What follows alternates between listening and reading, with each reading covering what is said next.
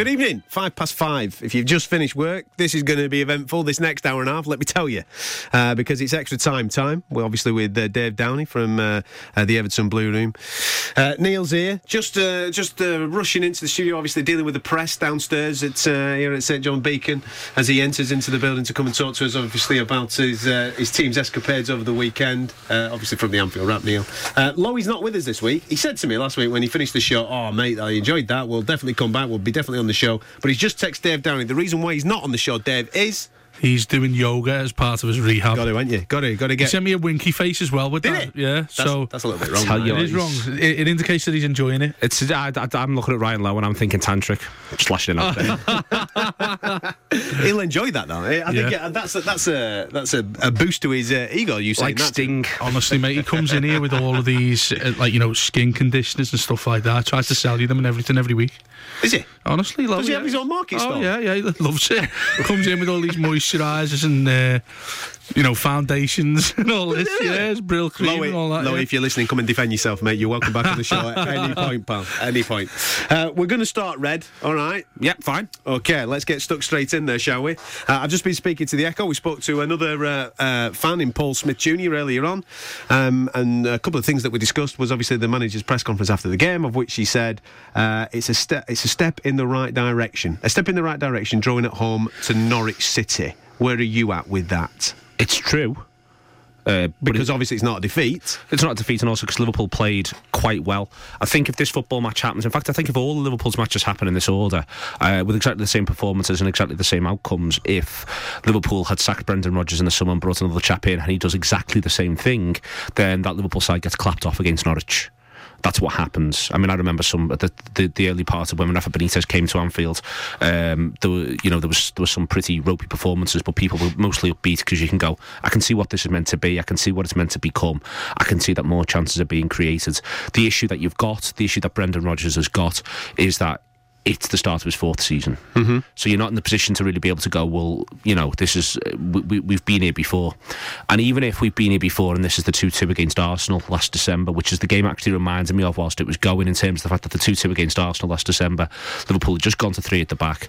They played reasonably well, created a ton of chances, deserved to win the game, but ended up just drawing it. Then, and from there, they then went on a run where they were unbeaten for the following 12 games and looked quite impressive. Yeah. So that it reminded me of that game. But the point about that is that game was then followed by a dreadful run of form that ended the season. And you've got this issue really, which if you're Brendan Rodgers, which is that people are sort of okay with you being Lazarus. You don't really get to be Lazarus twice. I've written in a match review I've written today, which is this idea that no one's really that happy if Lazarus does the Lazarus thing and then a few weeks later goes to the walk-in centre and says he's got a bit of a temperature, and then before you know where he is, he's just going to triage, and then suddenly he's in life support. And then if Lazarus then sits up again and says, and pulls the catheter out and says, I'm ready, I'm feeling great, no one's giving their bed away. Absolutely. And this is the problem that Rodgers has got. It was always going to be the problem, which was the first setback that he was going to have this season. The pressure was going to come absolutely right back on. He's actually had 2 quite significant setbacks. The performance as well as the result against West Ham was an issue. I think if Liverpool basically beat West Ham and then have this frustrating result against Norwich, even with the United defeat in there and that performance, everyone says, alright. The problem is that firstly you're already the very thing we spoke about before a ball was kicked this season on this show. We were talking about the idea of beating the bottom 10 home and away. Well, West Ham are possibly going to be the bottom 10, though they are the best away team in Europe and no one knew. There's that, but also, Norwich are going to be in the bottom 10 and Liverpool should be scoring more than 1 goal. But then if you're Brendan Rodgers and he's sitting here where Dave is, he'd say, but I can't control what the lads do when they're, I can set them up in a manner which allows them to create chances, and they created a load of chances, but if Philip Coutinho, when he could just square it for Danny Ings or could just blab it into the back of the net, doesn't do that, what do you want me to do about it? And that's always a valid point. And so I can see why Rodgers can look at it and go, because he's right, it is a step forward. I think it is a step forward. I think there's still more that needs to be done. If you're going to play that shape, there's going to be a constant question mark about what the opponents are going to do against you, and if you can get enough men into the box, if you're going to create enough chances. But Liverpool did create enough chances. What they didn't do, though, was convert those chances, and I think that the issue around that is that there's nerves everywhere, and I think that's knocked onto the players, and there's a very clear way to solve those nerves, because the reason why there's nerves is because the pressure that the manager's under. So you can solve that by the manager not being under that pressure anymore by virtue of the fact that he's not the manager. That's a way to solve that. So the other way to solve that, though, is you get 2-0 up. You get 3-0 up, Absolutely. and then everyone relaxes. Absolutely. And Liverpool fail to do that. So now, you mentioned then on the show previously about his own personal confidence, not the team's confidence, but his own personal confidence of the way he goes about playing. Now, he's reverted back to a 3 at the back. He obviously then creates width with Moreno and Klein at the weekend. And people have obviously spoke about having a plan B, because you need a plan B, don't you? This is obviously his plan A, what we saw yesterday. I think this is his plan B. Well, we've seen him previously have 3 at the back where Chan's played in that back line and bringing the ball out. Then you've got your wide boys, you have your midfielders and all that type of stuff, and the 2 up front. But I don't think this is the way he wants to play football. But this is the way that he's working for that side, obviously, because they played a lot better yesterday compared to what they did against West Ham. Yeah, but I think this is the plan B, though. I think his ideal way to play is 4-3-3. I think he likes 4-3-3. I just think that 4-3-3 Does he have the personnel to play it, though? Does he have the personnel to play 3 at the back? Because I don't think, for instance, I don't think Nathaniel Klein's a right midfielder. And I think you're really being hopeful if you think he is a right midfielder. Now, I think 3 at the back suits Moreno. I think it suits Sakho. I think it really suits Emre Can. But I don't think it suited necessarily Milner. I thought Milner was very poor. Yeah. I don't think it suits Milner to be in that midfield 2. I don't think it suits Milner to be in that midfield 2 with Lucas. I think a midfield 2 generally suits Lucas, but I don't know if this one necessarily suits him. And I don't think it suits Nathaniel Klein. And I would question whether or not it entirely suits Coutinho. To be honest with you, it obviously helps you get a front 2 on the pitch, though, and I think that suits the front 2. So I think this is his plan B, but then I think Liverpool finished the game with a diamond, and a front 2 looked to me like more of a diamond in the end. And I think that this is back to the idea of, I think the most important thing is, I think it's very difficult for him now not to play a front 2. And I think that Liverpool need to play a front 2. I think that Liverpool's football makes sense a lot more with 2 forwards on the pitch, 2 forwards playing as central forwards. So I think you're going to see, if they're both fit, Sturridge and Benteke. I think you're going to see, if Danny Ings plays, I think Danny Ings has now made enough of a case for himself to be playing through the middle and leading the line in there. And then I think you're working out coming back from that point as to what it is that you want and where you want your players to be. And I think from that, therefore, you go with, I'm happy to go with a 3, I'm happy to go with a 4 and a diamond. I think the key thing is to have a front 2, and I think Liverpool need to be quite clever as to how they switch between the 2 shapes. I think it's important for Liverpool to be able to switch between the 2 shapes, because mid-match as well, yeah. Sort mid-match to a certain extent, but I think just have that element of surprise, because I think you can set a side up quite easily to exploit the gaps in a back 3 with wing backs. I think that you can find little ways to do it, and I think that when you've got the element of surprise with a back 3, it can work quite well. But what you saw last season, Liverpool went to Swansea, and Swansea for the first half were much the better side. Rodgers changed it at half time, and then Liverpool were the better side second half and deserved the 3 points. The next game after that, though, was when Van Gaal brought his United side to Anfield, and they just unpicked a back 3. They just showed you how you play against a back 3. Absolutely, yeah. And then Liverpool went to Arsenal, did the same thing, and Wenger again showed these are the areas of the pitch we play in to make your life difficult for you. Yeah. So you set up against that, you know what you're getting. But if Liverpool might play 4 and a diamond next week, and then the week after they might go back to a back 3, and then they might go to 4 and a diamond, well, what you're doing there is you're making it harder for the opposition manager. Do you have good enough players to be able to do that? Absolutely, yeah. I mean, those players are there. I think there's as many people who suit 4 and a diamond as suit 3 at the back. It suits Klein to be in the back, to be in a 4 and a diamond at right back. You can go then with Skrtel and Sakho, and then you pick between Gomez and Moreno, depending if you're home or away. Basically, midfield is Lucas or Emre Can. I thought Emre Can was much improved yesterday. I think it's his best performance of the season. In front of them, Lallana's comfortable in a diamond. When you say that, though, he played in the back. He was in the back 3 yesterday. Yeah, but as the game wore on, when they went to a 4, he went into midfield and he did a bit better. I'd still rather play Lucas at the base of a diamond, but Emre Can's making a point. Just on Lucas, and this is probably part of the plan B thing you're referring to, Adam. It looked like he was on his way out, didn't it, Lucas, initially? Yeah. Now there seems to be a huge reliance upon him. I'm thinking, not to sort of throw daggers at Rodgers any more than needs to be done, but would that not be something he should be looking at addressing in the summer? The fact that, well, Lucas is his go-to man all of a sudden in midfield. And for 2 seasons on the spin. Exactly. It's been like that, hasn't it? Yeah, but and he was knackered against Arsenal, wasn't he? Young Rosses to come on. We've had that discussion before. And he was knackered on 70. He comes off on 70 because he's knackered. But if I'm Brendan Rodgers, I would have made a contingency in the summer to think that would not be the case. Don't you think that contingency is Joe Allen? And Joe Allen's injured, and this is where the contingency is Joe Allen's injured. All right, the contingency looked at times like we started the season wanting to have Henderson as the deepest midfielder. Henderson's injured, and this is where again, Rodgers has had his issues, and I can completely understand why people who are calling for a change are calling for a change. But he's been in a situation this season where he's already missed Lallana, he's missed Allen, he's missed Henderson, who can all do reasonably similar things within a central area of the pitch to some degree, and all I think would have played, for instance, at Manchester United ahead of Emre Can. So that puts Emre Can fourth on the list. So I think if Joe Allen's fit the midfield yesterday, it's probably Allen and Milner. For right or wrong, I think it's probably Allen and Milner. I think Allen's probably ahead of Lucas in the queue in a couple of these games. Again, right or wrong, but that's what I think, the way in which I think the manager looks at it, because I think Allen retains the ball better than Lucas, though Lucas can do the mucky stuff a little bit better. But those lads are there, but he just hasn't got the luxury of them at the moment, because they're either out with injuries or just coming back with an injury. Yeah. And I think sometimes squads can look a little weaker than they are, because if you get, you can say, we've only got 4 injuries, but we look really threadbare. If 3 of your 4 injuries are all in the same position, everyone looks threadbare. Yeah. Well, it was interesting listening to him. You talk about the confidence thing, his personal confidence, and listening to his interview. I had to edit this weekend on Friday. This was before the news broke of Henderson being out for so long, and he was so upbeat about getting Henderson obviously in Sturridge as well back into the squad. But he was talking, the media were asking him about how much of a linchpin Henderson is. Yeah. Obviously captain of the side now as well, which... Well, he's become a leader, hasn't he? He has, and it goes unmentioned because, you know, for some reason, obviously because Gerrard was the last captain, people obviously, he's got big shoes to fill in that regard. But the questions asked about Henderson, and he was so upbeat about getting him back in the side. He said, you know, the place is buzzing a little bit now with having him back in training and things like that. Then you get that killer blow on Saturday. I mean, that takes some overcoming if you think that things are better now that you skip it back in the side. That Henderson totally changes the dynamic of Liverpool, doesn't it, when he plays? And the dressing room must have been slightly deflated as well, going out onto the pitch. And there's your confidence knocked straight away. Of course, but then this is, for instance, and there's other stuff that you can do. If you've got Henderson in there, for instance, you can make the move, whether you would do it or not, to put Milner right wing back. Well, I was impressed.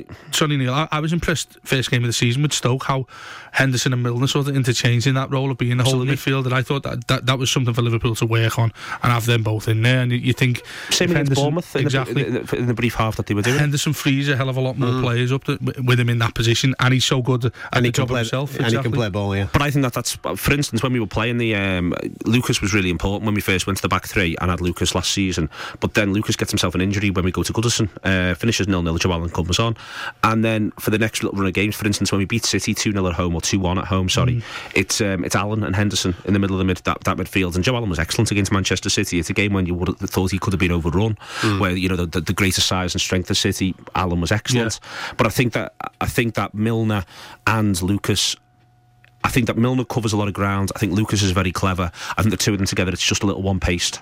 And I think that, but if it's Allen and Henderson, it's less one-paced. But I also think that there's a general issue. I've said before, I like to look at, one of the things I do when I look at any team sheet is I go, likely scorers. 1 to 7, which are likely scorers. And one of the issues I think with playing 3 at the back is it means you're getting out of your likely scorers a little earlier. So yesterday it's Sturridge, Benteke, from the starting 11. Sturridge, Benteke, and you know from that Sturridge isn't going to last the 90 minutes because he's just coming back. Exactly. It's impossible for him to do that. So maybe then you're able to drop Ings in, but the point is you go Sturridge, Benteke, Coutinho, Milner. And then maybe a corner threat or something like that. Whereas I think that you want one more, and I think that's the general problem with that shape is that you sort of I always feel like you want attacking body short, you want one more, and this comes back to my Coutinho thing, which I like. I want Coutinho with 3 ahead of him and not just with 2. And again, that's what happens in that shape. But then, if there is an argument to say, could you just go Lucas Coutinho? Can you just do that? Can you just go Lucas Coutinho and put Milner on the right? That you could do that if you were trying to chase the game, if you wanted to try and turn the game. You could do that, and then suddenly you've got that little bit more, and then you've got Firmino in front, and then you've got a front 2, and there you're thinking, oh, we've got options. But to do that though, you've got to be bold, and you've got to, it's a difficult thing. Can he be bold at this moment in time? Well, I think he's got to be, because I think if he doesn't be bold, he's going to get sacked. So there's options. What is the quickest way that he gets sacked at the moment, Neil? Do you lose to Aston Villa and he's gone over to be the Derby? I think he can. There's every chance he can survive past the Derby as well. To be honest, so? Without winning either of those games, without a win, I think he can. Yeah, I think that there's.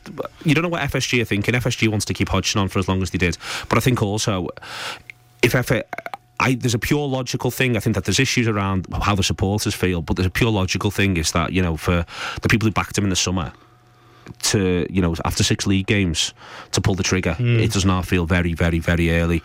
And then there's all sorts of imponderables and unknowns, like for instance have Liverpool are they already sounding people out, and do they want the job? Because I think, there's actually a chap who's having an argument without me present on this on Twitter, but I personally, because I'm not engaging with it, but I personally believe Liverpool, being Liverpool manager is the hardest job in club football. World club football. I agree with that. Because I think you're going to say, for instance, well, if you don't win the league with Real Madrid, you get sacked. But if you're Real Madrid, you've got the best players in the world. If you don't win the league with Liverpool, eventually you get sacked. And you've never got the best players. You've never got the best players in the league. Well, the thing is, got that. You can go to Real Madrid, win the league, and then still get sacked. Exactly. That's the problem with Liverpool. It's just repeated, and it's 24/7. And you know, Adam, having come to this city now, how intense. Oh, absolutely, this place is. Well, is it too heavy for him? Is that a question? Well, it's not too. It nearly killed Gerard Houllier. That's a fact. Yeah, it's a fact. It completely changed Rafa Benitez. The second stint, it completely changed Kenny Dalglish. You look at the Dalglish that comes through the door to the one who leaves. The personalities, the way in which they interact with people, completely different in that second stint. Yeah. This is what this job does. Forget him for a second. This is what the Liverpool job does. And if it wonders for Hodgson, though. And if you're Carlo Ancelotti, to use Carlo Ancelotti as an example, you've only ever won 3 leagues first and foremost before we get into anything else. But also, you're looking at that going, what, you want me to do that? Yeah, all the best. And so there's this idea, I think, at the minute amongst Liverpool supporters that, well, of course, X would come and do this. Why would you? When you could end up getting a Real Madrid job where you'll have Cristiano Ronaldo, Gareth Bale, other fantastic players if you back yourself. Yes, you can still, obviously, it's going to be intense. You can get sacked for very little. Same with Barcelona. Same with Bayern Munich. All these jobs, I'm not saying that they're easy jobs. The problem with Liverpool is we all want you to come very close to winning the league and keep doing it. And you're not going to have the resources that you have at Manchester City or Chelsea. You're going to be competing with these teams. Yes, you're the 10th richest team in Europe, but you're actually only the 5th richest team in England. There'll be an onus on you to qualify for the Champions League, but there's 4 teams who spend more on wages above you. This is the pressure of this job. Because everybody wants Liverpool. It's in terms of trophies won, in terms of the domestic title, the second most successful side in the country's history. In terms of European trophies won, the most successful side in the country's history. This is what you're battling against. You're fighting against the great team that Rodgers built in 13-14. You're fighting against Benitez's team of 08-09. You're fighting against Dalglish's team of 87-88, and all those lads who won 18 other league titles. All them, you've got to try and be better than them, and that's what you come into as a manager. And that's where I think, and eventually it does for everyone. And it might be that it's done for Brendan Rodgers, but it's done for everyone since 1990. It's done for them in quite personal, exhausting ways. We did an interview with Roy Evans where he basically, we all but said that Luis Suarez made him fall in love with football again. Well, Roy Evans had been Liverpool manager since, had been involved at Liverpool Football Club since the mid-60s. Then he becomes Liverpool manager, and it took Luis Suarez to pull him back to being, fully engaged with Liverpool again, because that's what being Liverpool manager does to you. It's no battle of laughs. It's funny you say that, Neil, because he was referring to stuff like that in his press conference as well. He was talking about how the players look anxious playing at Anfield, and he said, how big of a thing it is for them playing at Anfield, and you can get very nostalgic and sentimental about this. Absolutely, yeah. But the reality of it all is how difficult it is for these lads to embrace playing in front of a crowd that's so expensive. You just heard what Neil's reeled off there in the last 2 minutes. Players have got to play for Liverpool with that in the background. Absolutely, and you walk out onto the pitch, you've tapped the sign on the way out. They've seen that as a kid from wherever they've watched Liverpool over the years. Then, as soon as you walk out on the pitch, the fans are singing "You'll Never Walk Alone." That takes you to a different world, doesn't it? So it should be a positive thing, and I think absolutely it should be a positive thing. But for some people, it could be too big. When it's not going well, it goes the other way. That's what he was saying, Neil. That's exactly what he was saying. But I'll give you another example quick before we go into the break. There's a fella, someone who sits around me at the game. Someone I know had someone who sits around him at the game, and I'm going to censor this because this isn't the exact language used, but we are on the radio. Said something along the lines of, "I've been watching this rubbish for 30 years and I'm sick of it." And 30 years ago was 1985, so we're about to win the league in 85-86, and there's 87-88. But the point is that this ground, league doubles, yeah. The point is that there's people in this ground who have been watching Liverpool play for that long, who've seen really good Liverpool teams, less good Liverpool teams, but some of them could have been watching Liverpool now for 25 years and watching them not win a league. And one of the reasons why people, I think, are more and more frustrated, and one of the reasons why I think Rodgers is getting less and less time, that there's people who'd say he'd had too much time, but the reason why Rodgers is getting less and less sympathy and he's getting less and less patience is because there's people who are quite literally going to go mad, who are on some sort of scale of going to go mad because Liverpool haven't won the league since 1990. And this is hugely a problem because, firstly, because given the extent to which the financial doping, if you want to call it that, has kicked in post Abramovich, post City, it means that 13, 14, 08, 09, these years are exceptions.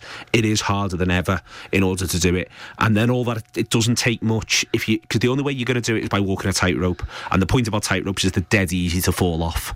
And the only way in which you can do this, if you're going to do this thing and really be able to challenge for the league title, not even win it, but challenge for the league title, is to walk a tightrope, to make loads of high cost decisions. And if you go back to that 08, 09 season, not even to 13, 14, Liverpool win a lot of football matches in the last 5 minutes. A hell of a lot of football matches in the last 5 minutes. And the reason why for that is because you had a manager who was having to take constant gambles and play games long and string them out all on and just see what happens and hope for the best. And if that goes the other way, and you can look back at 08, 09, and I have done recently, and there's a ton of games in there in the first third of the season where if it goes another way, it's just another frustrating Liverpool Benitez League season where we finish top 4, have a decent European run. But what actually happens that year is the stars align to a certain extent. Liverpool begin to get certain results and momentum builds and builds and builds. And one of the problems that I think every Liverpool manager's got is they might get one season, maybe 2 if they're lucky, where they get the momentum and it builds and builds and builds. But if they don't, and if they've done it before, they've then got a ground full of people going, but this season's going nowhere, lad. What are you doing? This season's going nowhere. This is doing my head in. I'm watching all this. I'm watching this rubbish for 30 years again.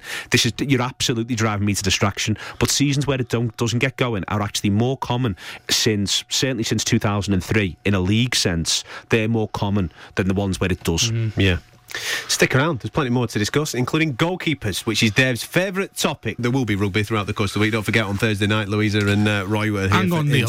I'll take issue with this. I don't like rugby union. I used to play it when I was in school, and I enjoyed it playing it. But did you see Japan against South Africa? Sensational, my boy. No, absolutely not. Because sport and drama. Because rugby union should be destroyed. There's no compromise here. I do not watch rugby union. I don't allow it into my life. The only thing I like is the red colour that Wales play. There was a 96-year-old Japanese woman in the crowd crying her eyes out. She needs to take an interest in rugby league or go and do something else. And even that, I mean, rugby league's touch and go, but you're allowed rugby league on a variety of levels, mainly to give people from places like Wigan something to do. Suburbs, the leafy suburbs. Yeah, give them something to do. Yeah. But on the whole, no, I've got a strong anti-rugby union stance. Stronger or just equal with the Hodgson stance? They're quite similar. Are they really? They're quite similar in terms of not least because of also what they say about the state of the nation of England. So it's very. So you know the way Clive Woodward's had a vested interest in Southampton one year. If Roy Hodgson took an interest in the England rugby union team, he will do. You would actually. I already know he would do. You would organise a mass suicide. Yeah, that's what it would be like. I couldn't bear that sort of thing. If you're into egg chasing, Thursday night, get yourself in. Great. 6 o'clock. In touch. Roy Basnett will be here, and Louisa will be here, obviously, to discuss everything that's going on with the Super 8s. Now then, we move on from that into the world of football. Question for you two, seeing as that the red goalkeeper is under scrutiny at this moment in time, and you are quite vocal with the blue goalkeeper, who's got the better one. We've got the better one. Yeah. Have you seen the other fella? We've got the better goalkeeper. Hey, hang on a minute. He's player at month. He's being voted left, right, and centre. I don't know. He's the main man. He's keeping you in football matches. Howard's the main man. Well, I don't know how he got player of the month. It baffles me. I mean, he had one good performance away at Spurs. Obviously, he was. Meanwhile, Everton centre-halves have been brilliant. Exactly. Well, that's the other point as well to make, isn't it? They have been really good. I was going to rave about them a little bit later on. Our centre-halves have been absolutely brilliant.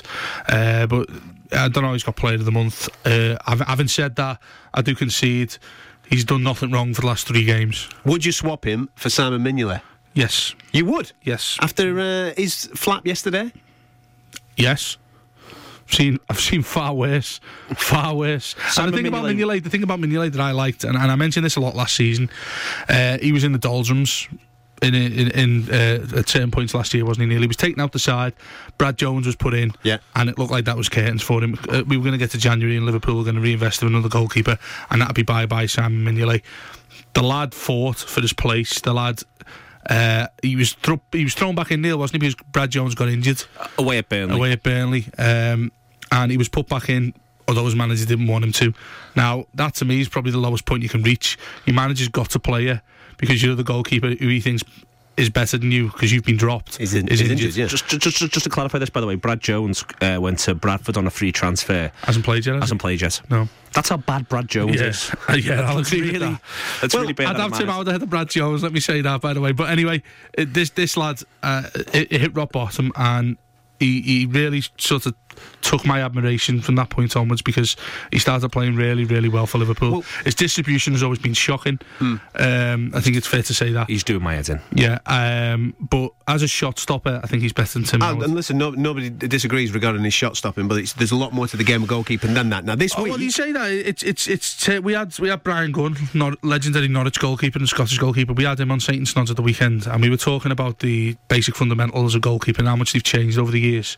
And he was saying that goalkeeping skills, as in the basics, as in handling, shot stopping, coming for crosses, that's all suffered because managers are so focused and so intent on getting players to distribute the ball properly and be part of the back 4 or 5, whatever it is, and be a part of the team, passing it out from the back. And it was really interesting to hear his take on it, because the fundamentals for me are still exactly the same. I don't. If Tim Howard's towing him into the Bullens Road every week, I'll gladly have him do that if he can catch a ball from across, if he doesn't come out flapping.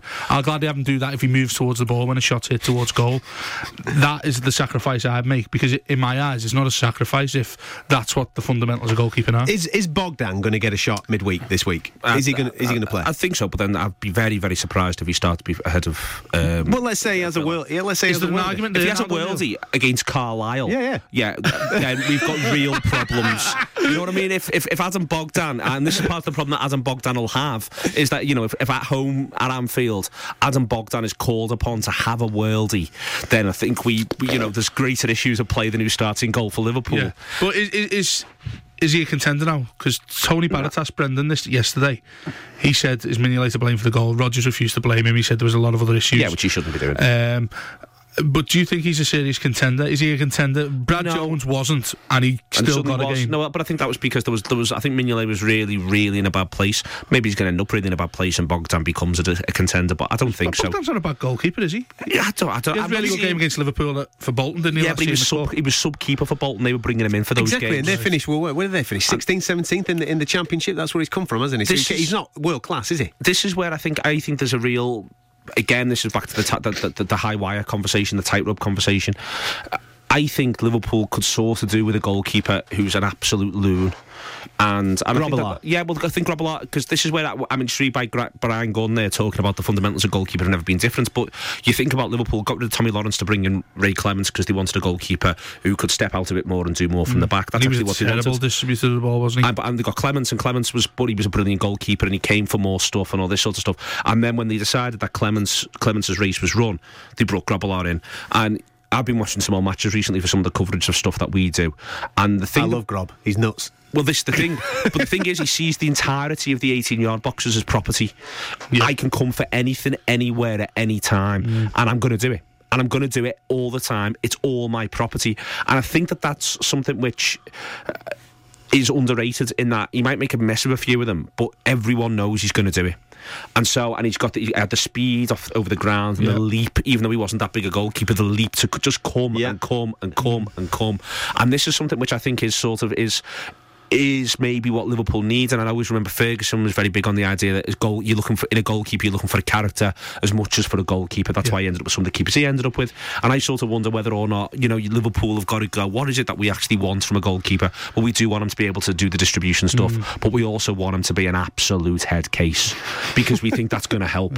And that then again, it's the idea of what you can't do if you're Liverpool. What you're not in a position to do is say we want the best goalkeeper in the world because we can buy him. No, we can't. Do you know what? So we've got to say we want a goalkeeper who's really good at these things, and the idea that he's saying maybe isn't quite in the shake-up. Do you know what's funny? You mentioned about they see the 18-yard box as the property. How often do you see goalkeepers actually handling the ball outside of the 6-yard box now? Exactly. You really don't, do you? You don't see keepers chasing out. Lloris at Spurs maybe does a little bit of that sort of sweeper-keeper thing, but other than that, you see goalkeepers largely used to the line, petrified of what's going to come their way. And Howard was the case in point, wasn't he? When Everton played Man City, he could have cleared Sammy and Nasri out, took the ball, everything with him, and no one would have batted an eyelid, not least the referee. But he was petrified to come out, and I just think the dynamic of it's probably changed. But then again, it might not have. I'm talking from an Everton point of view. I don't know good goalkeeping. You should know about good goal. I mean, there's got to be a kick at the end of that. But there was a period in the 1980s where Everton had the best goalkeeper in the world. Yeah. The best goalkeeper in the world was Neville Southall. He could be the best goalkeeper ever to play football in England, which is, quite an accolade given the fact that if you do the list of people who've done that, not just the English keepers, but people like Peter Schmeichel, he could be the best goalkeeper ever to play football in England, Neville Southall. He was integral to Everton's 84-85 winning side. But then the next year, Liverpool did the double with Bruce Grobbelaar in goal, and there's this run that Liverpool have in 85-86 in February where Grobbelaar makes bad mistakes for goals in 4 or 5 consecutive games, and people would supposedly at the time were saying, we might have to drop him. Dalglish might have to drop Grobbelaar here because it's got that bad. But the thing is, there's a lot to be said for people who make decisions for you. People who've decided stuff already. I am going to come for this. This is going to happen. And if you're a footballer, I think certainly as a defender, one of the things you want in your life is certainty. Absolutely. Certainty. You know he's coming. Yeah. So therefore you make your decisions based upon... You can then actually begin to think, what am I going to do if he drops it? If he misses it or if he drops it? That's what's in your mindset. Not, he might be coming, he might not, I don't know, I might get a call. Yeah. And I think that's something which... and also I think goalkeepers themselves, they want that certainty. So one of the best things that Benitez did with Reina when Reina arrived was Benitez, Reina and Reina's goalkeeper coach sat down, they had a conversation, and they decided he's punching everything. That's it. He's not catching a cross. He's punching everything. So even stuff where people would go afterwards, unless it was right into his midriff, you know what I mean? Of course, if it's above his head, it's getting punched. But for his first year and a half at Liverpool, it was decided he punches everything. So then everyone knows. So then if you're the defenders, he's not going to catch this. He's not even thinking about catching You're this. Thinking second ball. You're thinking second ball. And I think that one of the problems that's happened, I think, for Liverpool and Mignolet since he's been at Liverpool is that Mignolet himself, I think when he's at his poorest, it's when he's at his least decisive. And there's not quite enough consistency in terms of, does he want to just stay on his line and take it easy? Doesn't he? If so, what's the right thing to do? What's the wrong thing to do in that instance? And then I think you've got the entire issue around his distribution, which just drives you mad because he doesn't kick the ball like a footballer. And you can have patience for this sort of thing, but when you're watching it for a year and a half and it literally doesn't improve, you just feel like saying, why can I kick it further than you? All the footballs you've kicked in your life, the 10,000 hours thing of Malcolm Gladwell, you do something for 10,000 hours, you'll be the best at it you'll ever be. He's been kicking balls straight for 10,000 hours, and that's as good at it as he is. That just seems absolutely mad. It seems absolutely mad. Why? Yeah, I really do. I think you've got to be very careful about this sort of sentence as a football supporter, but I think I can kick the ball 50 yards better than Simon Mignolet. I really am quite convinced I can kick the ball better. We're going to get him in. We're going to get it on. You listen to Radio City Talk. Stick around because I want to ask Dave whether a point away at Swansea after recent results is good or whether he's slightly disappointed. Stick around. This is Gaz and this is Lecky. Gaz and Lecky are currently out of control. They run around our homes all day burning energy, but we don't know exactly how much they're really using or what the bill will be. It's crazy. That's why from now until 2020, every home in Britain can upgrade to a smart meter from their energy supplier at no extra cost. This will let us see exactly how much energy we're using in pounds and pence. It's time to get Gaz and Lecky under control.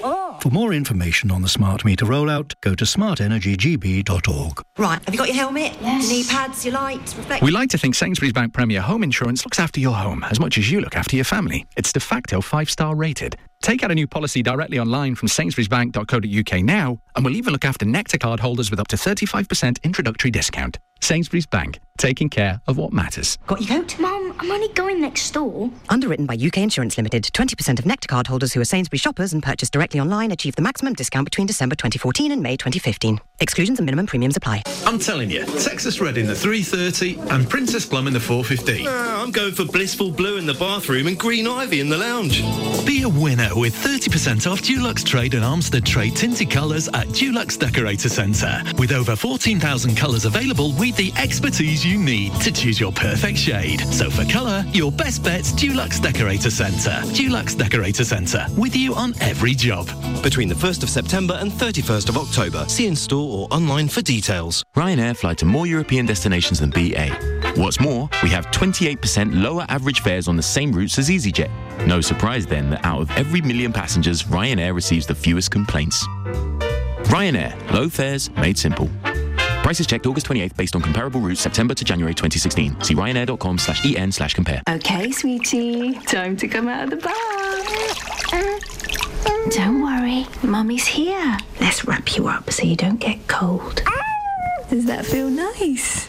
Oh, snug in there, like a bug in a rug. Life insurance from Legal & General. Because now it's about more than just you. And you'd want them looked after, whatever happened. Help protect the ones you love from £6 a month. That's about 20p a day. Find out more at legalandgeneral.com/life. Subject to eligibility and exclusions. City Talk 105.9. Get the latest travel update online now at citytalk.fm. Your house smells.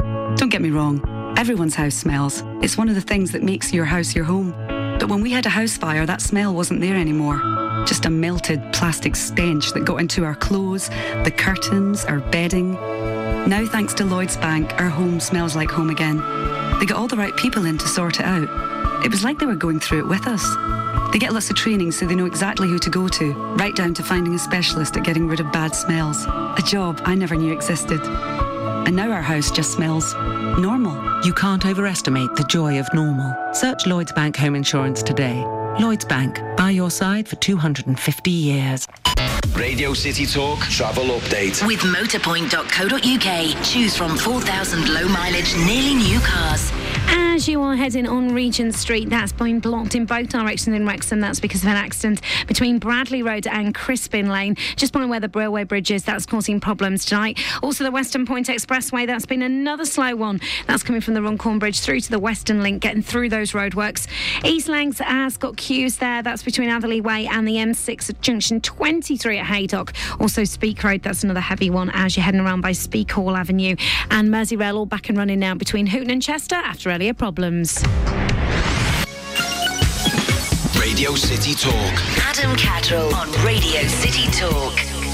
Evening, it is 10 to 6. Still quite a lot to come before the Legends tonight at 6:30. I'm Adam Cattrall. Neil's here from the Anfield Wrap. Dave's here from the Everton Blue Room. Obviously, Liverpool Football Club have taken up quite a lot of the conversation for the first part of the show. I think it's only fair that we get into the blue half.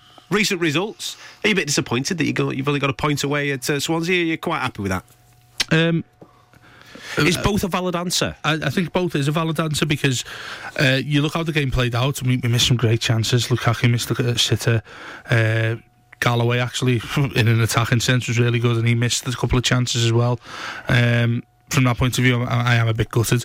Having said that, if I'm sitting here 5-2, whenever it was, 5-12 on last Saturday, and you're telling me that I'm going to take 4 points from Chelsea at home and Swansea away, I'll probably bite your hand off. So it's funny the way that psychological thing works, because having got the 3 against Chelsea, I'm thinking that if we don't win at Swansea, it's a bit of a momentum killer, and I'm tending to sort of lean towards. I was going to ask you that next. Is that where you're at now? Yeah, I am. But you know, you look at the league table.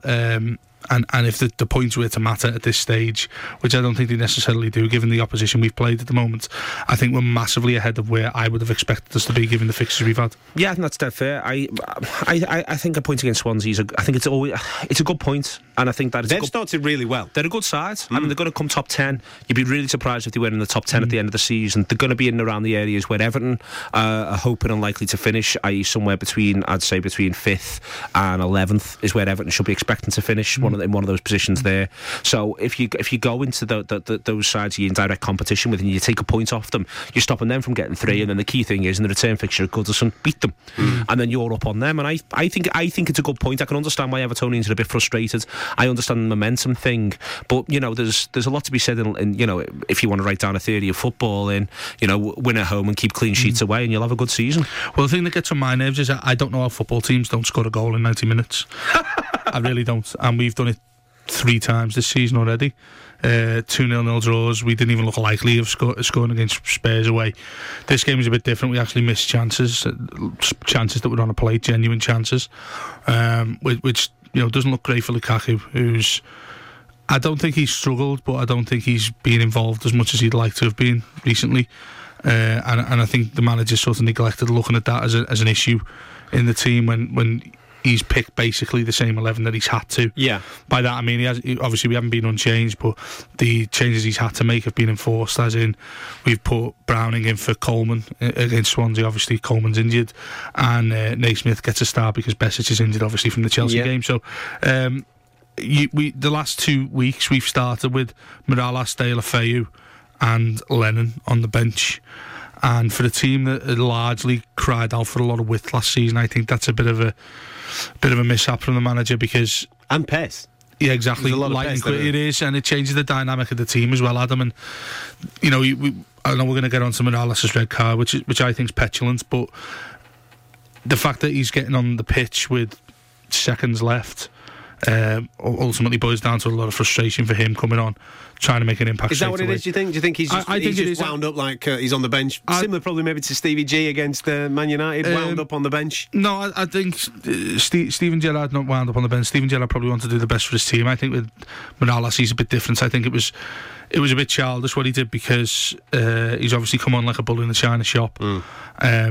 When there was no need to go in to win the ball in the way in which he did, and I think that's a little bit to do with his character, a bit sulky sort of ego would suggest that he wanted to make an impact on the game, and he spat the dummy out when he hasn't been able to do so. I think that's what Kevin Mirallas is all about, and he misses the derby now because of it, and he's had a real good effect for Everton in derbies in recent years. That's a bit of a blow for us, but the Deulofeu one really gets me, because the first season he was here, he was used in the way which he is now. Well, probably more so given the opening 6 games. I think he saw about 45. He had one half of football at Barnsley in the Capital One Cup. Other than that, I think he's had about 20 minutes in total. Why is that? What's the manager's excuse for not using it? I think he sees him, and it is strange when you consider the line he's taken with Barkley since he's been at the club. I think he sees him as a bit of a risk playing him, to be honest with you, and I'm not sure why. I think Martinez of the first year was quite bold with him. A lot of fans would probably say he didn't play him enough even then, but I think he had something like 18 starts and 15 substitute appearances in his first year. He obviously set the world alight when he was at Everton. A lot of people wanted him permanently. He's come back now. I thought that would have been him as a permanent fixture in the side. Yeah, absolutely. Given the fact that he was the player that we up until the deadline day that we'd only spent money on, the only player we'd spent money on throughout the whole summer, I thought that would have been a shoe-in for him to get into the side, given how lacklustre and staggered we were last season, and it hasn't come to fruition. Lennon, same, lightning quick. It gives us a chance to play with real pace on either flank. Deulofeu could probably be just as competent playing off Lukaku as well, maybe a little bit deeper in a central position. Mirallas certainly can play that way as well. So I don't know where... it's okay sticking with Kone. Kone's been great so far this season. I can't really fault him. Up until the Swansea game, I thought he was quite poor. I don't see why Martinez hasn't mixed things up a little bit more. It might be the idea that he's gonna. There's different ways to do rotation. There's different ways to do a season. It might well be that Martinez is thinking, I'm going to give them a run of games come November, December. You know what I mean? So we're currently aiming their fitness. You don't know what's going on behind the scenes. Aiming their fitness is the idea of, right, because I think football's still got this problem where it's the only thing that expects footballers to be at the peak for 9 months. Whereas, you look, the example I always use is Grand Slam tennis. Those lads peak 4 times a year. That's the aim of them. That's what they're there to do. You look at an Olympics, it's every 4 years. I think I think in football we expect all of them to all be at the peak for 9 months. And it might be that, and Ferguson was brilliant at this, it might be that, Martinez has got an eye on, right, for this bank of games I'm going with these lads, but for the next bank of games, and in the meantime these lads, they're training from the point of view of the fact that they're going to hit the ground running. And Deulofeu is quite an interesting physical proposition. Might be something that's in his head there. He's trying to build him up or get him to do more of this or train him differently. Sometimes I think you don't know about this, and it might be that suddenly you come with a run. I think the problem with that, though, when you try and do that, if you're an insecure manager for any one of a variety of reasons, it's easy for Ferguson to do that because he's Alex Ferguson. It could be that elsewhere, Everton, if they get a bad result and then another bad result, what we've seen managers do in the past is they go, I'm going to stick with the lads I know. I'm not going to take a gamble. Which is what he did last season. So it might be that that's in your mind, but then suddenly when the pressure's on and you're picking the team on the Friday night for the game against Saturday that you feel you must win or that you're going to get down the banks, you stick with the lads you know. But I do wonder sometimes if that's sort of what's in the mindset there is we're going to come with players. The thing with the Kone thing I think is really interesting, because I do wonder sometimes that does Martinez persist with him simply to try and justify the fact that he's in the team and try to sort of justify to obviously the fan base. Not that, but the fact that He was bought for, I think it was £6 million from Wigan. We all know his background. Hardly kicked the ball, missed up-teen sitters, and I mean genuine sitters from like 2-3 yards out, and this lad's hitting the post. And I look at that and I think, well, does Martinez feel as if he needs to justify the fact that he's getting a game? Does he need to justify the fact that he spent money on this lad and he is in fact a decent player? Does he need to prove to everybody or does that he that's the case? Does he need the lad to get games, Dave? Yeah, but I think then he can rotate him once he's used to being an Everton player. Well, this is what I'm getting onto, because the fact of the matter is he has proven himself in the first 6 this season. I think he's been really good. Won us the game at Southampton, got us a point against Watford on the opening day when the chips were down. He's played his way into the side. I'm not saying that. I just think the persistence with him, and Martinez always used to come across to me as a manager who would make change when it was necessary. You don't want him to get comfortable, is what you're saying. Yeah, you want that dynamism? Dynamism. I had to say on the radio, I've had that problem a few times. Yeah, you're right. I'd like to see him mix it up a little bit earlier in a game, i.e. Morales is coming on for a matter of seconds to try and affect the game. I don't really see why that is. But, you know, to summarise it all up, I mean, it's been a decent start. Absolutely, yeah. 6th place in the league, 9 points from 6 games, having played some really, really difficult fixtures so far. Got West Brom, then the Derby, then United, then Arsenal, and then things get a little bit more easier after that on paper, certainly. Anyway, so I'm impressed with the start. We'll continue talking Everton, mainly centre-halves, because I think they've both been brilliant, and then we'll get on to the League Cup, and where both of you two see your sides performing this week, and obviously going forward into the season. It's 6 o'clock. We'll get your news in a minute. Radio City Talk. Coming up towards 6:10 on your Monday evening. Don't forget, it's the Legends at 6:30. Obviously, when it is the Legends, Dave Downey from the Everton Blue Room decides to bin me off because obviously he prefers to hang out with the big celebs. I know, he hangs out with big celebs. So it's just me and Neil from the Anfield Wrap. You're going to have to double up and do Everton as well, mate, if that's all right with you. Happy to always be nice about Everton, and it's nice that you can get to be nice about Everton at the moment. They're playing really well. I think Dave's actually underplayed the quality of that start. If you look at the fixtures that they've had, I think they've done really well indeed, and I think that it's testament to sort of keeping their heads. I think the 3-0 at Southampton is just a massive boost. You know, it's the sort of fixture that really... It's a marker fixture. Again, this is the thing about the Swansea game, is that, you know, you've now gone to Southampton, you'd expect them to finish between 5th and 11th. Yeah. You've gone to Swansea, you'd expect them to finish between 5th and 11th, and Everton haven't conceded a goal at either.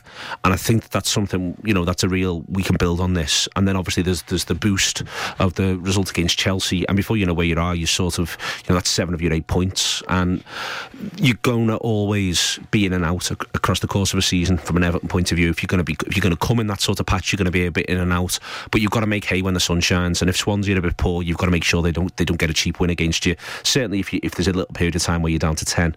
But I think that Everton can, you know, there's another couple of games for them still to get through, but the worry would have been that when they get through those games, there's then more straightforward fixtures where they've got to really pick the points up. But the worry was that those games were going to be fraught with stress. Absolutely, because they have to. Yeah. Whereas now they've got enough of a little buffer for themselves already. You know, obviously it's a big home game against West Brom. They can play naturally. They can play with that freedom, can't they? Yeah, and so, you know, you're up against West Brom. You can back yourselves, play some good football, get the result there. The derby's the derby. You know, I think the way this tends to work is that you'd often just take a point. It might be that they sense Liverpool are vulnerable and feel they can get all 3, but you then get through the derby whichever way it goes if you're Everton, and then you move from there into the rest of the season. And suddenly, you know, if you are on 11, 12, possibly even 14 points come the next international break, you can cut loose, and it's a nice place to be. We'll get onto the derby in a minute, because I know you're going on your holidays, so therefore I'm obviously going to miss the build-up. The build-up to that derby with yourself, so we'll get to that in a minute. Just a quick one on the League Cup this week. Obviously, you're in action, they're in action as well. Everton have got Reading. I think they play tomorrow night, and you're on Wednesday night, is that right? Yeah, are they home or away against Reading? I should know this. They're away from home. I thought they were away from home, but Reading are saying they're going to make a few changes. This is the weird thing now about club football, about cup football. As a fan, where's your mentality out towards this competition? I want Liverpool to not take it at all seriously and win it. not take it at all seriously and win it. Let me phrase it the right way. What I want Liverpool to take it deadly seriously, but I would like there to be a League Cup squad. And I always think that what you should do. So the likes of Bogdan to come into the nets and but I think you want to find the right balance between getting certain senior players who aren't featuring week in, week out, get them in and surround them with 7 youngsters and almost go, right, this is the thing that you're doing. So what would you play then? Against Carlisle Liverpool are now in a funny position because are they going to play a back 3 or are they going to play a back 4? We don't know the answer to that yet. Well, let's say he does exactly what he did yesterday and starts with a 3. I think if he starts with a 3, I think you should certainly be looking to get Joe Gomez in one of the centre-back positions. And then I think from there, I don't think he should play Sacco. So I think he's now in a weird position wherein he's got to play someone on that left side. It might not suit. Would that be Joe Gomez with him starting? I think he may well put Gomez there. So he puts Gomez there. It wouldn't quite suit him, but it might be good enough. I'd keep Emre Can in. I'd give Emre Can, just to build on how well he played the other day against Norwich. And then I think through the middle of that, if Tore's fit, you play Tore. If he isn't, you play Lovren. So Tore's meant to be a few games, so you pop Lovren in there, and then that's your back 3. And then you're looking to with Bogdan as the keeper. Or would you? I'll go with Bogdan as the keeper. Home against Carlisle, he's got to get his debut somewhere. It's a better place than any. And then in front of that, a lot of it comes down to the fitness of the lads. I think obviously Lallana does start against Bordeaux, doesn't start against Norwich, so you suspect he's going to start in there somewhere. I would definitely be looking at Rossiter and giving him another go after what he did against Bordeaux, so you'd probably go with Rossiter, and I'd be tempted to go Rossiter, Lallana in the centre of that midfield, and I'd then be looking to sort of to get Jordan Ibe on the pitch. I'd be looking to get Origi on the pitch. I'd be looking to get Ings on the pitch. So all of those lads I'd be looking to get a start to, and then you're sort of beginning to wonder, is there someone else knocking around who can do something for your left wing back? Because this is one of the issues with this shape. What I was saying before, they've not bought for this. I think that left midfield role's a little difficult, so maybe you put Lallana there and drop someone else into the centre of the park. It could be that you go with Rossiter and Chilavella, as they did so well against Bordeaux anyway, and you pick the pair of them again in centre midfield and maybe go Lallana left or Lallana. I think the 2 young lads did quite well against Bordeaux. I thought they did really well, and I think it's something that that ended up being a real youth side for Liverpool. Bordeaux had got a 2-2 draw their previous league game against Paris Saint-Germain, and they didn't make a raft of changes. They picked their strongest 11 to beat Liverpool, and they only ended up losing that game because the keeper made a couple of mistakes in that match. That's why it was a 2 apiece. So they were a decent side. They were a decent side. So I think that Liverpool could maybe look at Rossiter and Chilavella and go with them again. Maybe then that means it's Lallana behind the front 2. I think the big thing you can take from the Does Sturridge have to play? No. Absolutely, no. You don't play it, even though he's desperate for match fitness. No, I'd give him half an hour at the end. But I think one of the things you've got with this is the way in which you've got to treat Sturridge between games. This is cotton wool him up. Yeah, you've got bubble wrap him to the max. So you can therefore, the way in which they do this is it's 48 hours recovery, 24 you do physical work, and then the next 24 you actually try to rest them completely. For players like Daniel Sturridge, so if you play him against Carlisle, it means that he's got no time to work before the Villa game. Yeah. You lose Thursday, you lose Friday, and the Villa game's Saturday. The Villa game's the priority. You can maybe give him half an hour, but I think that you want to be able to work with him throughout the whole week. And what was really interesting about the Bordeaux game was that O'Driscoll and McAllister were not on the Liverpool bench. They didn't go to Bordeaux. They stayed behind to work with the players who weren't there, who weren't in that group. So you got this idea that you're able to do constant prep with these players within a league game, and that's something that Liverpool struggled with at times last season when it was the Champions League. So I think you've got to be quite drastic. But what I'd then do is I'd be saying to these lads, listen, if it's United away next round, if we get United away, you're playing again. And what I mean there is build this idea that whatever this group is, this is the group that takes you certainly to the semi-finals. That we're going to take it seriously. We're deadly serious. We're deadly serious in our preparation.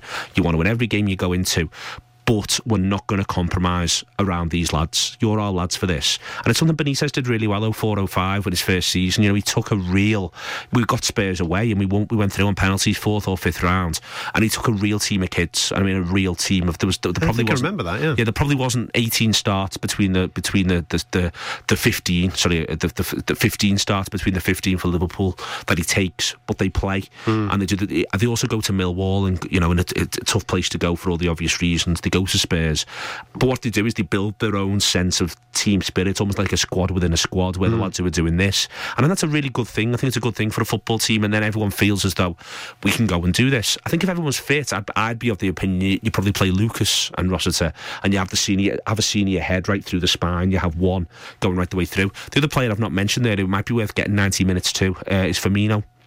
Absolutely, so yeah. He could play Firmino behind Ings and Origi. In a position that he fancies, yeah. Yeah, play Lallana central midfield, up Lallana left, and play the two young lads and play Firmino through there. And I think he could do with, I thought he did well when he came on against Norwich, but I think he could do with sort of getting the ball a little bit more and getting on the ball and playing against a poorer side, getting his first Liverpool goal. I think he could do with that, the security of that. If it becomes 2 goals, then maybe you have a look at, you just give him 60 because you might start him against Villa, get his confidence up. But I thought he did well against Norwich, so I'd like to see him play.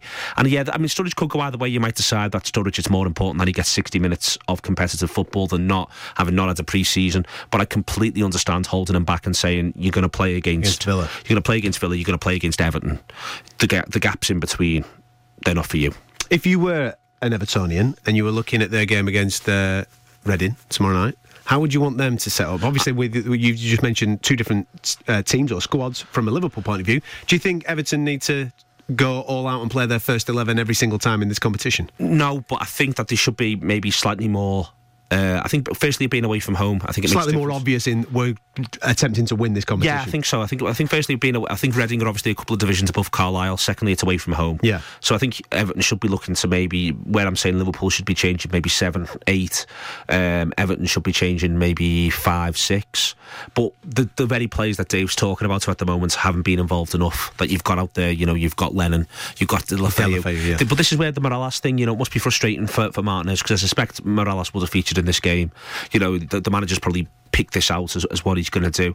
And then I think from there it's managing individuals within the squad as to how you want to do it. I think for Everton, again, the recovery thing, but you pick your first choice back too. You pick those 2 centre-backs because they're such good players, and also the rock. You don't give them a rest. No, I think you have the mentality of that they know. Again, where I want Liverpool's attacking play hasn't been good enough. I want these lads in training improving what they're doing in the final third.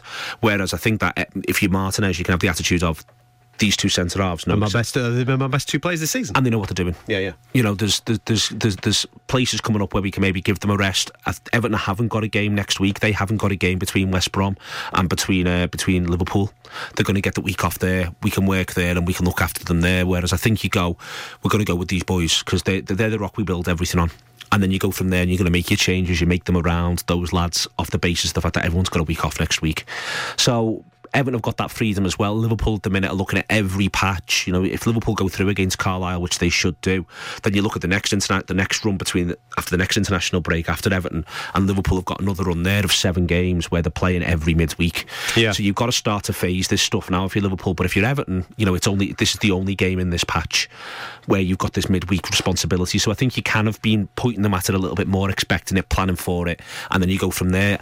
I refuse to believe now, in this day and age, that with 1 or 2 exceptions obviously, but that if he was here now and you were obliging him to be honest, Martinez couldn't have named all of his sides that he ideally wants to pick from the first game of this international patch to the very last.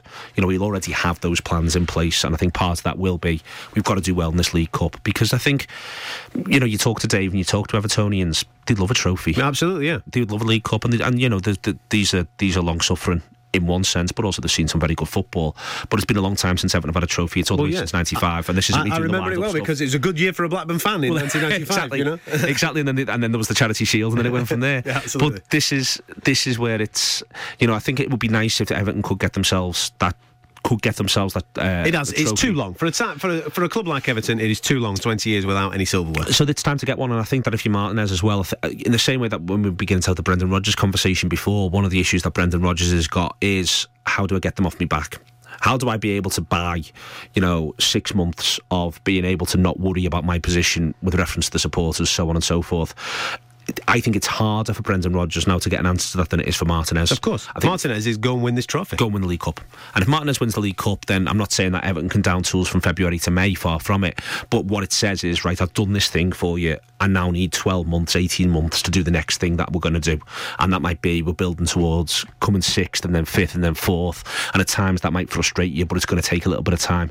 And I think putting themselves in that position, I think it'd be great. And it's good to have the day out and so on and so forth. So I think think it's a big deal, and therefore I expect Martinez to pick a more senior side than Liverpool. But then the opposition suggests that should be the case anyway. With everything that you just mentioned there regarding run of form, obviously the gaps in between various games, I know that me and you aren't going to speak about the derby because you're going on your holiday, so I'm going to take that opportunity now. Yep. Are you worried about it, especially with recent history pointing towards you probably getting something out of this game? I think you worry before any derby because, one, Everton's a good side, two, Goodison Park's a tough place to go. So, you know, it's a tough place to go if you're Manchester United. It's a tough place to go if you're Chelsea, as Chelsea themselves have discovered. So it's a tough place to go for Liverpool. I think it would help Liverpool if... I think Liverpool... we went there last season and Martinez was probably having his toughest time as Everton manager, and we were doing okay at the time, and they killed the life out of the game, and it was a 0-0. It was awful. I watched it on TV. Terrible game of football. So I think it would help Liverpool if Everton fancied it a bit more. I think if Everton come out and play and look to play quite dynamic football, then I think it'd suit Liverpool. Not just the idea of picking them off on the break, but just it being a proper football match. I think having as much life as possible. That's, I think, the main thing Liverpool need, is for it to be a football match with life in. So I think there's no such there's not really a run of Everton results that worry me more going into a derby than any other.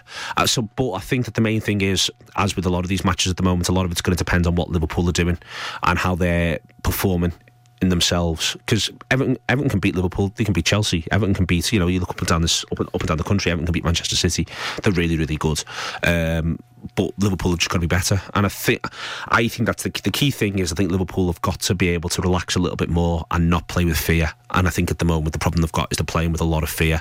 So it might be that by the time the derby comes around, with the games they've got, Carlisle, Aston Villa, Sion, they're backing themselves that little bit You more. would anticipate 100% going into there from the three games. You wouldn't, but I'd have anticipated 100% before the Norwich game. The Norwich game as well. Yeah, but the Norwich game, it points the way. You can look at the Norwich game. The problem the Norwich game's got, as I said before, is it's got 3 years of context behind it.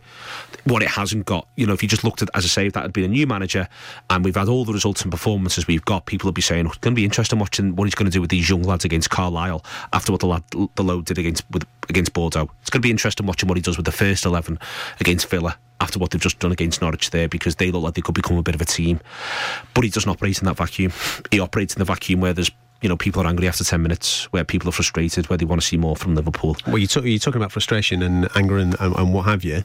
If he doesn't win, forget what happens now against Villa and Sion next week. If he doesn't beat Everton the week after, how hot does that kitchen start to get? I think if he gets beat, I think that there's, on the whole, I still think that Liverpool supporters are accepting that a draw against Everton's never a bad... A draw at Goodison's never a bad result. Absolutely. I think that's... But if you go and get beat, and you get beat by not performing and playing well... Exactly. Then I think that I think he's under huge pressure. Certainly if he hasn't beaten Villa in the meantime, I think that if Liverpool lose at Goodison, then there's a problem developing, which is that this is where it begins to feel vaguely sort of Hodgson-esque of 2010-11, where there's just no consistency of performance, and if there's not a performance to go with, if we batter them, Tim Howard's man of the match, and they score. If it's 5-4. Well, I think it's 5-4, he gets maybe even more. But I think, if we batter them, Tim Howard's man of the match, he saves 3 penalties and they go up the other end and smash and grab on 82, then people might go, oh, but even there, though, I'd say, and this is genuinely, and I've written something on this last few days, you've got key moments in football matches, and at the minute, managers can't influence key moments in specifics. You're referring to like Coutinho clean through, one-on-one. Score. Absolutely. Mignolet, punch the corner clear, so on and so forth. The way everyone knocks off Dejan Lovren for the second goal against West Ham. Absolutely, yeah. The fact that Firmino drills it from 25 yards, it hits the post, it doesn't hit the post and go in, it hits the post and bounces out. These are what I mean by key moments. There's key moments in football matches, and managers can't influence whether or not they go for you or against you. But if you're a football manager, one of the things that you should be drilling into your side is the aggregate of key moments has to go in your favour. If you're the better side, the aggregate of them has got to go in your favour. And at the minute, Rodgers is becoming a football manager who's getting pummeled because he's losing key moments. And at some point, the key moment thing, it's either your responsibility literally, or it's your responsibility in terms of the culture that surrounds the club. And we do an On This Day thing on the Anfield Wrap Twitter, and we did the highlights of on this day Liverpool beat Manchester United by 4-1 in 1990 with the start of the 1990-91 season with a Peter Beardsley hat-trick. And I watched the highlights of this game, and United murdered us. We won 4-1 and United murdered us. 1990-91, first half, Liverpool, it could have been 3-3 at half time. Liverpool going 3-0 up, but it could have been 3-3. It could, on the other hand, have been United could have gone in 3-0 up at Anfield. They hit the bar. Grobbelaar makes a great save. They miss a sitter. It was a great game of football. The other end, Liverpool are cutting United open. Liverpool are winning key moments because that side understands, that Kenny Dalglish coach side understands what it is to win, whereas the Alex Ferguson coach United side, it's lads like Neil Webb, lads who never quite got on top of Postman now, isn't it? Well, exactly. Lads who never quite got on top of what key moments are in football matches. It's a United side that reads like a list of excuses, and this is the worry if you're Brendan Rodgers now, is that you don't want to have that side, the side that loses the key moments in football matches, and it's happening a little bit too much. And if you can change that, you've got to change it quick.